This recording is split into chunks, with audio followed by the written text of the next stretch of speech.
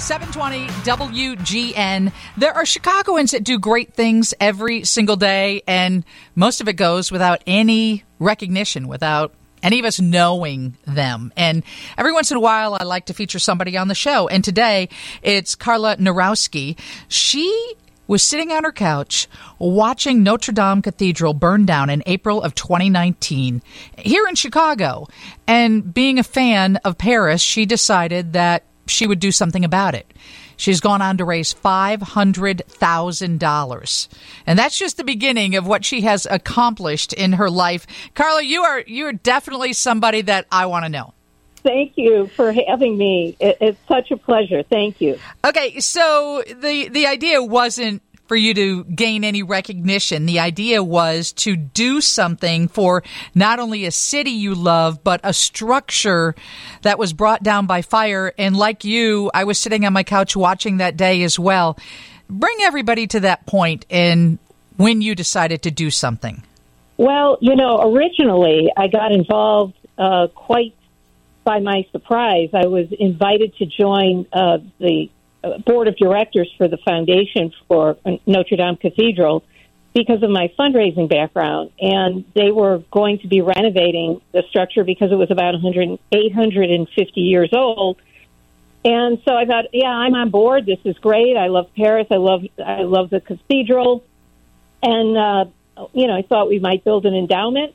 And then about 3 months later, all of a sudden, everyone's telling me, don't look at your phone, don't look at your phone, don't turn on the TV, don't turn on the radio, which, of course, makes you want to do that. Mm-hmm. And I was just totally mortified what I was seeing. I mean, it was like a friend had lost his or her life. And obviously, it's not human life, but it is the history of humanity. The cathedral represents 850 years of our history. And people from all religions, non-religious people, people from countries all over the world go to see the cathedral for what it represents, not even from a religious standpoint, but from an architectural standpoint. It's a UNESCO World Heritage Site. And so to see it in flames, it really looked like it would not be salvageable. But fortunately, it is. Yeah, I cannot even believe that it is scheduled to reopen in 2024, although the restoration is slated to continue for years. So let me introduce you to Carla Narowski. And when I actually Googled you, I believe there's a doctor in front of that as well, which, you seem to be very humble that is not in this article that many people saw in the Sun-Times. So you're sitting on your couch in the Chicago area, you're watching Notre Dame burn down, and you're thinking, what can I do? But let's go back to when you first visited Paris. How old were you? I believe I was 20 years old, and two friends had invited me to go backpacking, and I thought, well, gee, that's a little over the top to go to Europe, where I came from. You do those kind of things when you hit some major milestone. But they said, no, it'll be inexpensive. We're going to do it on the cheap. We're going to backpack. We're going to, sleep on beaches and in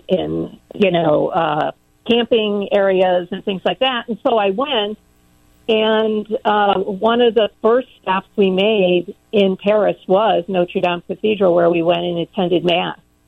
And I still remember I was wearing a V-neck blue top. It was the summer. It was August, and I was just unbelievable. It was unbelievable to me that I was there. And I didn't realize how much it affected me until I actually got home and couldn't stop thinking about it. It seems like your heart is really in Paris, France, from that very first visit. You raised $500,000 to help rebuild Notre Dame, and the French government has given you one of their highest honors. Can you tell me about that moment? Yes. Well, I mean, I was in New York, and I was at a business meeting, and I was getting into a cab, and the phone was ringing, and I could see that it was the Consul General, and I answered, and they told me I was getting this award, the National Order of Merit, and I couldn't believe it. And my colleague said, "What's happening?" And I said, I'm getting honored." And he said, by who? Who's honoring you? I said, "France." He was like, "Wait, France? Who's honoring you?" And it was just so surreal. And it is the second highest honor. The Legion of Honor is the highest in France. It would be equivalent to the Presidential Medal of Freedom here in the United States. And it was just a real honor. I think, over the years, I just quietly went about doing things. And not just with France or for France. You do a lot here in the States, in the Chicago area, in the Illinois area. And I just think that it's interesting when you seem so humble, and I go to your website and it says leader, writer, being an author of books about Lincoln, and a cultural explorer. I'm a little obsessed with that term. I think that describes what I want to be. So to you, what is a cultural explorer? It's just to become a part of the culture, not to look at it as an observer, but to actually become part of it and really explore the culture, its history, its dialects, its food.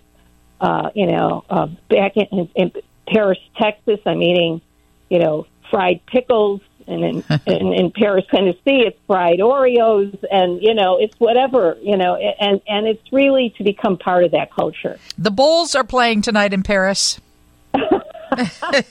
You should be at the Chicago Bulls game rooting on your hometown team. I'm there in spirit. And so you've raised the $500,000 to help rebuild Notre Dame, but your full-time job is a chief development officer for the U.S. Naval War College Foundation. This is what you've done your whole adult life, is to raise money for nonprofit organizations? Yes, and I really didn't know what it was. I was working at the time at the Museum of Science and Industry, and someone said, "Hey, do you want to be a development director?" And I said, "What's that?" They said, "Oh, once in a while you send out a letter and ask for money, and then maybe you write an article on the alumni at this one school or whatever." I said, "Oh, I think I could do that." And then when I got there, when I learned the job description, I thought, "Oh, this is a little more than what you kind of described it to be, but it kind of fits for me. It's an entrepreneurial opportunity, and it's at the end of the day, you're always helping a good cause." So this has been kind of my mantra, is to always, at the end of the day, what can I do to make a difference, so that when I put my head on the pillow the last time, I could feel that I've done good by a life that I've been blessed to have. Thank you so much for joining us. You're certainly a Chicagoan that everyone needs to know, and I hope you have a safe journey home. Thank you so much. And, anytime you want to plan a trip, I'm there to help you figure out how to be the best cultural explorer you can possibly be. Oh, you will hear from me, Carla. You can count on it. Okay. Thanks, Lisa. Thank you. Somebody said, Lisa, the Bulls play in Paris tomorrow night, not tonight. Okay, got that. Other people are saying I went to grammar school with Carla. She's amazing. People are saying they're impressed with her efforts as well. I don't think she has to worry about what happens the last time she puts her head on a pillow. And a lot of text messages about ComEd coming in. One person saying, I'm sure the utilities realize their proposal will be knocked down, and they work their numbers to allow negotiating. So the rate hike, they're saying, is $1.47 billion. A lot of the headlines, and myself included, said 1.5, but every dollar matters. Steve's News is coming up next from the Northwestern Medicine Newsroom.